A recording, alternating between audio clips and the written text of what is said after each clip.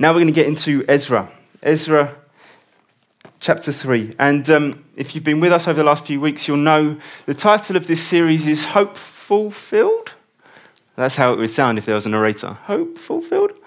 Why? Because the people of Israel are coming back from where they have been exiled to.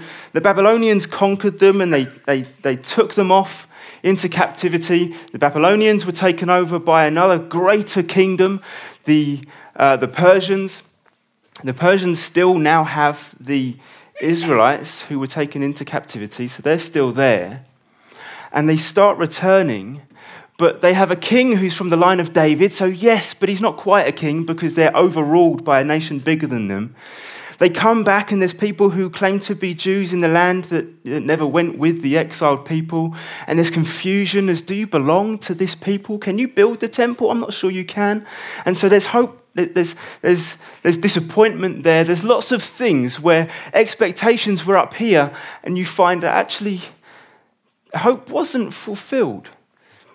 Hope wasn't fulfilled. They had such hopes, genuinely, as a nation coming back home after decades to build the house of the Lord, to say God's going to be with us again. And it's not quite fulfilled. You can imagine the disappointment that is going to be also, whilst there's celebration, and we'll come to that in a bit, there's also confusion and a bit of disappointment. Let's read the verses together. It's Ezra 3, verses 8 through to 13. Now in the second year after their coming to the house of God at Jerusalem, in the second month, Zerubbabel, the son of Shealtiel, and Jeshua, the son of Jozadak, made a beginning, together with the rest of their kinsmen, the priests and the Levites, and all who had come to Jerusalem from the captivity. They appointed the Levites from 20 years old and upwards to supervise the work of the house of the Lord. And Jeshua with his sons and his brothers, and Kadmiel and his sons, the sons of Judah, together supervised the work in the house of God, along with the sons of Hanadad and the Levites, their sons and brothers. And when the builders laid the foundation of the temple of the Lord, the priests in their vestments came forward with trumpets, and the Levites, the sons of Asaph, with cymbals to praise the Lord, according to the directions of David, king of Israel. And they sang responsively, praising and giving thanks to the Lord, for he is good, for his steadfast love endures forever towards Israel. And all of the people shouted with a great shout when they praised the Lord, because the foundations of the house of the Lord was laid. But many of the priests, the Levites, the heads of fathers' houses, old men who had seen the first house, the first temple, wept with a loud voice when they saw the foundations of this house being laid. Though many shouted for joy, so that the people could not distinguish the sound of the joyful shout from the sound of the people's weeping. And the people shouted with a great shout, and the sound was heard far away. There's a lot going on in these verses. There's a lot going on in this story. These are true events. The Bible's not a fairy tale. These are true events. This happened, and the people came back, and there was both celebration and confusion and weeping. Is hope fulfilled? We're going to break this down and look at three major, I think, headings that we can bring out from this. But I wonder, have you ever made a new beginning in your life? Have you ever made a start? We read here that they made a beginning. They were intentional, they made a start. Have you ever given yourself to something? Quite as is our normal custom, because we are logical, intelligent beings, we decide the beginning of our new plans are usually intertwined with the beginning of the new year, because that seems right. And so we do this, and we come up with New Year's resolutions, and January goes, And February goes, and for the ones who are really strong, March goes and you've kept it. April comes and I've lost it. And because it's still fairly early on in the year, you think, I can get away with a new beginning. It might not be January, but I think I can still reasonably do that. And so you start again with a new beginning. And then, and that falters and it wanes and you decide, okay, well, that didn't work out. And because you're so far into the year, you can't possibly make a new beginning now, so you wait till next January. But we do this and we give ourselves to it. It's a new me. And some of it is really, they're born out of circumstances that mean this has got to be new. This has got to be brand new. This has got to be different. And some of it's just new dietary plans or I don't know what. So we make a start. For the people of Israel, this was more significant than probably any of us would appreciate.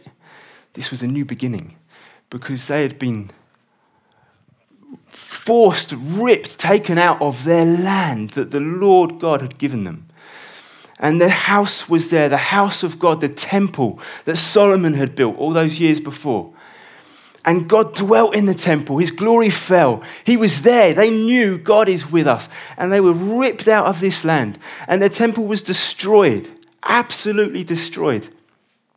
So when they returned, guess what? We're going to make a new start. And they came and they said, we're going to give ourselves to this. And so they gave themselves.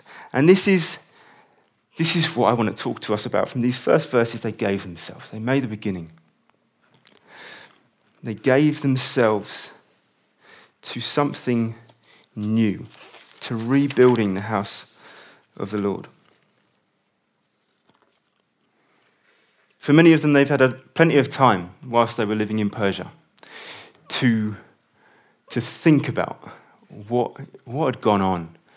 There's decades. Some of them were born and were now 60 and were only just, maybe first wave, returning back to their homeland that they'd never seen. They'd had a lot of time to think. And now they've returned. And they gave themselves. And I'm so encouraged as I look at this beautiful church, my brothers and sisters, mothers and fathers in the faith. I'm so encouraged by what God's doing among us, how he's working among us. I hope you are too. I'm encouraged. I look upon faces, people that I love. You're not just empty faces to me. You are my family. And we should feel that. I'm encouraged by what God is doing among us. And as I shared earlier from Isaiah, I want us to be provoked. Because he wants to do more. And we'll come to that as well a bit later on. But he wants to do more. He wants to do more among us, friends. We can believe him for much greater things. But I'm sure you'll appreciate, whilst we read in earlier verses, Sam touched on it last week, the Spirit of God stirred people to return. And so those who returned to give themselves to this work were those who God's Spirit had stirred. No doubt they were men and women who wanted to go back to their land that they've heard of or remember from personal experience. And they wanted to say, look, this is what we're giving ourselves to restart, to build the house of the Lord, that God will be with us significantly again. But as you can imagine, sometimes I think we get very black and white about this. There's the goodies and the baddies. There was the people who were in or you were out. And as there would have been, there were thousands and thousands of Israelites that returned. Among them, I'm sure there were some who thought, I've lived for 30 years in Persia. My new world, the only world I've known, to be honest, and the prospect of going back to a landscape which is just completely unknown is a little bit daunting. I wasn't there with the first temple. I wasn't there when the glory of the Lord filled the temple. I wasn't there then. All I know is Persia. And I think I'm comfortable here. I'm not saying life's perfect. We know from last week, as Sam spoke to us, it would have been very difficult in certain ways. But the anxiety of going back to something new meant that if your dad or your granddad was saying to the family, we're going back, you might have been riding on the coattails of him, of granddad and grandma. Maybe my provocation to us, confrontation sounds very strong. I can't find the word. Are you challenged? Thank you, Liz. Are you returning on the coattails of someone else? Are you here because of some strange obligation to be here? Why are you here? And I look upon faces and people that I love, and I just want to ask us, let's just reflect. What are we here for? What are we here for? God wants to build his house. What are you here for? 1 Peter 2 verse 5 says this about the people of God. You yourselves, like living stones, are being built up as a spiritual house to be a holy priesthood, all of you, to offer spiritual sacrifices acceptable to God through Christ Jesus. Why are you here? Are you here to give yourself? Are you here to give yourself to the church?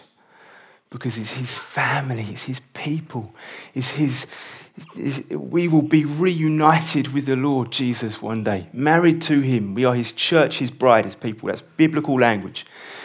Are you giving yourself to his bride, his people? Let's not have a low view. Let's not have a low view or allow the view of his church to grow dim in our eyes. We mustn't, because it's the people of God. As sometimes dysfunctional as it is, and as wonderful as it is, and it's filled with us, so it's not going to be perfect, and that's okay. But we're his. We're his. Are you going to give yourself to his church? My loving, gentle provocation: give yourself to his church. Not because we're perfect, because he loves his people. Give yourself to his church. Come and let's build together. If you're new or unfamiliar or have been hurt along the way, come and let's build together. Let's talk. Let's build together. This is beautiful. It's the house of God.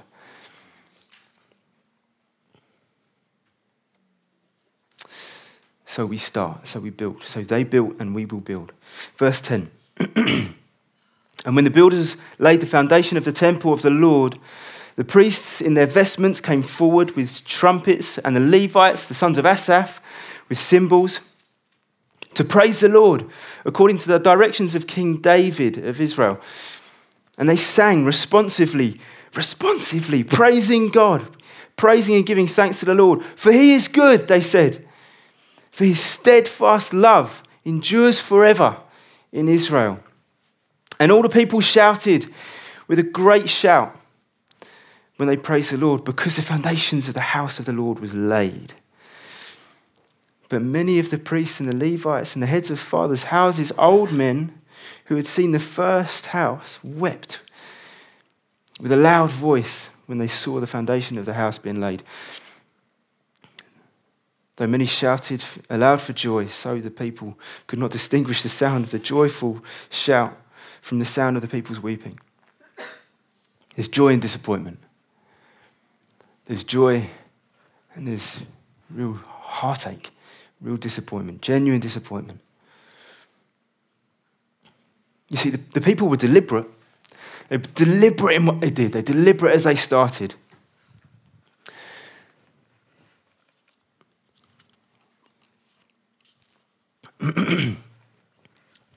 So intentional, in fact.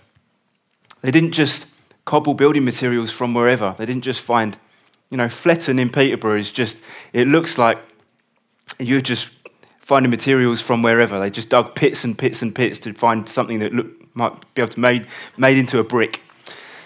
This wasn't like that. No, they saw how the first temple was laid. They saw how the building materials, where they were bought from, all of these things. And so they said, well, we've got to go there because that's where the finest timber is.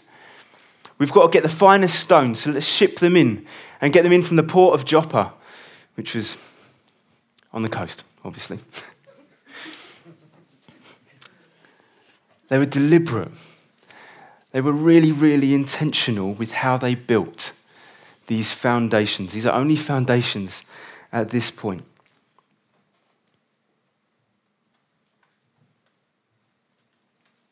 Not only that, but we read that they were praising and giving thanks to the Lord, singing, for he is good, for his steadfast love endures forever. The same song that was sung at when David's tabernacle was established, the same song that was sung when the first temple was built. They wanted to do it right. This time, they wanted to do it right. And yet there were some who were praising, yes, we've built the foundations. Look, the house of the Lord will be built on this.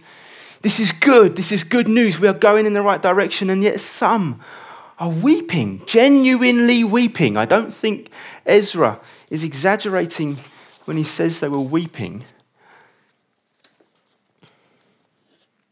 Why? Imagine, we've done lots of imagining already, I think. Hopefully I've painted a helpful picture of what it might have looked like. But if you're a Man United fan, and there'll be probably lots of people in the room who are not Man United fans, no disrespect to those who are. Man United's football stadium is one of the most famous football stadiums in the world. If that was destroyed, I'm sure the Man United fans would mourn. Perhaps more significantly than that, there's no perhaps about it, this would be more significant. What if Mecca wasn't there for Muslims? What if that had been destroyed? I'm not making any statements. I'm just saying, imagine something that was precious to so many if it was ripped away and destroyed, which had such extraordinary, weighty significance. Imagine if it was stripped from them and you were just rebuilding it. And in your lifetime, you knew what it looked like. You'd be able to say, that's not how it was meant to be. That's not quite how the first one looked like. And it matters that that's not quite. It's similar. It's very, very close, but it's not. Firstly, it's not the first one, because that is gone. And it grieves us, and it grieved them. So absolutely understandably, there are those who are there who are thinking, it wasn't supposed to be like this. And as well as the materials that we've had sent to us, as well as they've been made into foundations that look good, it's not what was.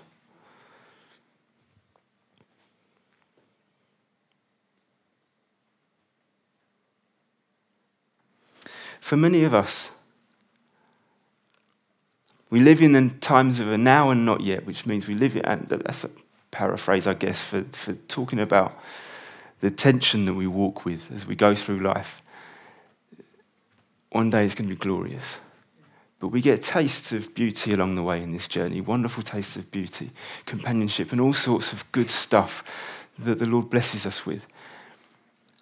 And for some of us, some of those greatest memories are behind us. That's difficult. That's really difficult.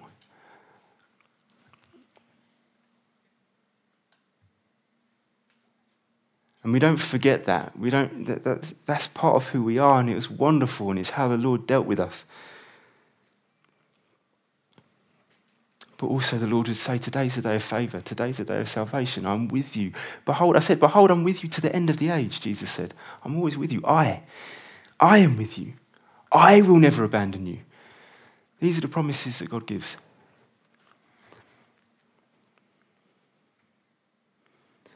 And that doesn't mean the road ahead is always straightforward, but he says, I am with you. Isn't that significant? Some of you have walked through difficult stuff I've never walked through. But we must allow that to comfort us. We must allow him to comfort our hearts. Today's a day of favour. Today's a day of salvation. I am doing and still working and will do greater things. And I am always with you.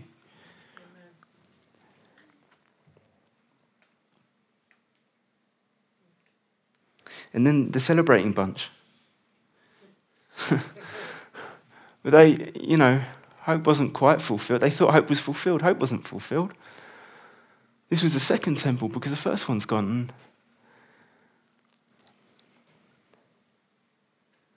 But also only the foundation of the temple had been laid, so the whole thing wasn't there yet. But the ark wasn't there. They didn't have the ark. And we'll find out in a few weeks that the glory never fell. They're celebrating, But they've missed it. This is not it. They've not arrived. This is not it. And yes, if we were with them, I imagine there'd be some of us who are celebrating and some of us who are mourning. But the point is that this is not it. This is not the thing. This is not the thing you have been waiting for. Don't settle. And so for some of us who, this is it.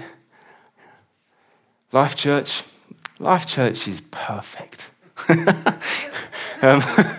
The laugh comes because I think everyone knows Life Church is not perfect. And it's true.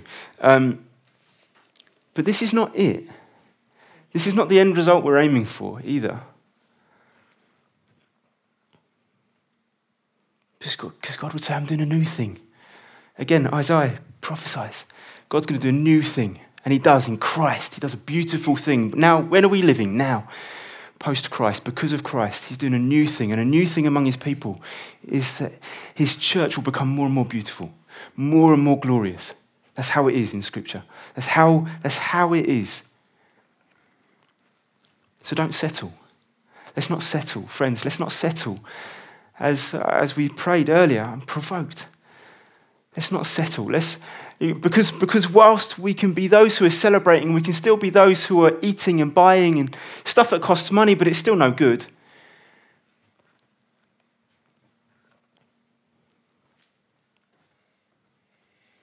And so I want to ask you, don't you want more of him? Because they were celebrating then. Only the foundation was laid. And even that, once a temple was there, that isn't it. It wasn't it. But now we live in a time which is different. Because he's poured out his Holy Spirit. So there is more. There is more.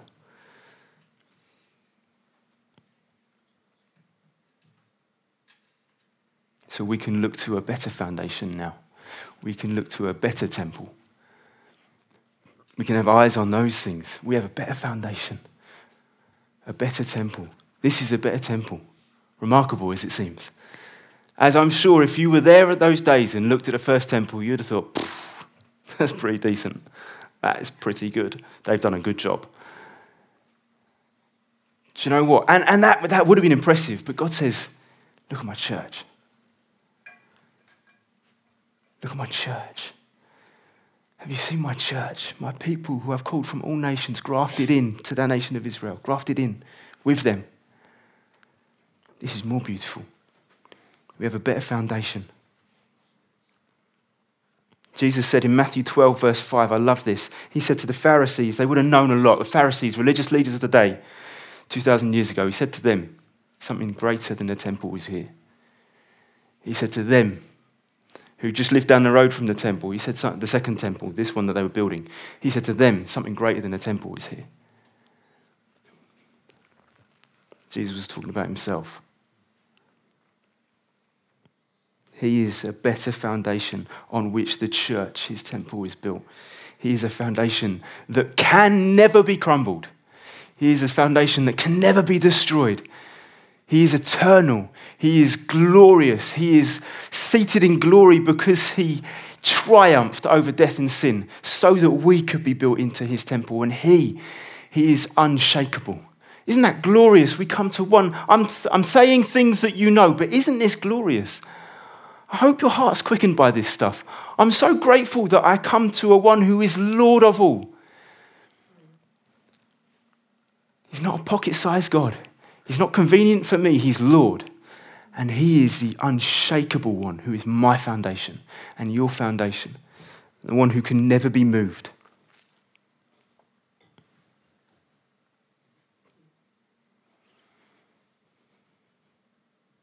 And you are part of his temple that he is building.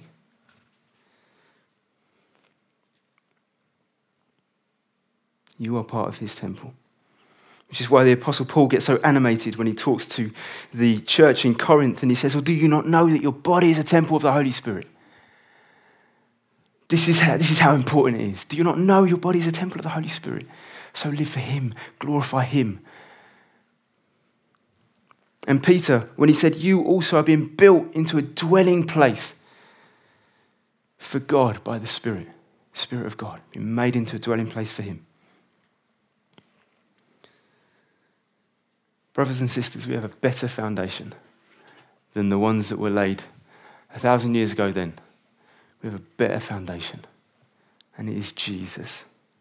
We are being built into his temple by his Spirit, who is poured out into our hearts. He has poured his Spirit into your heart, and the Spirit wants to do a new thing increasingly in us. He wants to do immeasurably more than we can ask or imagine. Did you know that? That's what Scripture says. He wants to do immeasurably more. Do you want more of him? Or are you settling?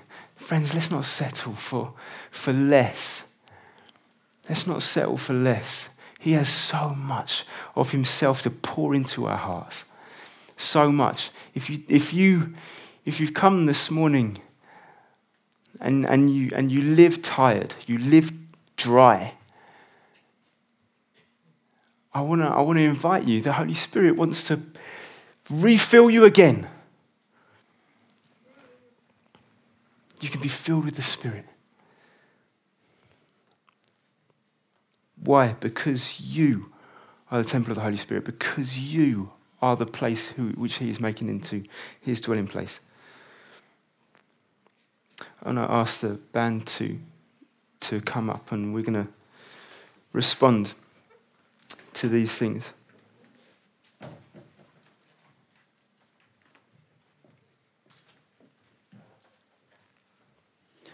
We're going to take communion as well at the same time as the band just play in the background. I'd love us to just respond. Maybe you've come weeping, maybe you've come celebrating. I'd love us to just spend a moment with the great foundation, the glorious one, the holy one, the one who is now seated at the right hand of the Father, who made it possible for you to become sons and daughters of God if you put your trust in him. Spend a moment with him, the lover of your soul.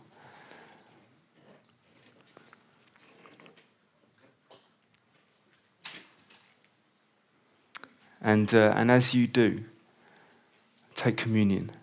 Maybe you need to ask the Lord for some help with some things. Maybe you need to repent of some stuff.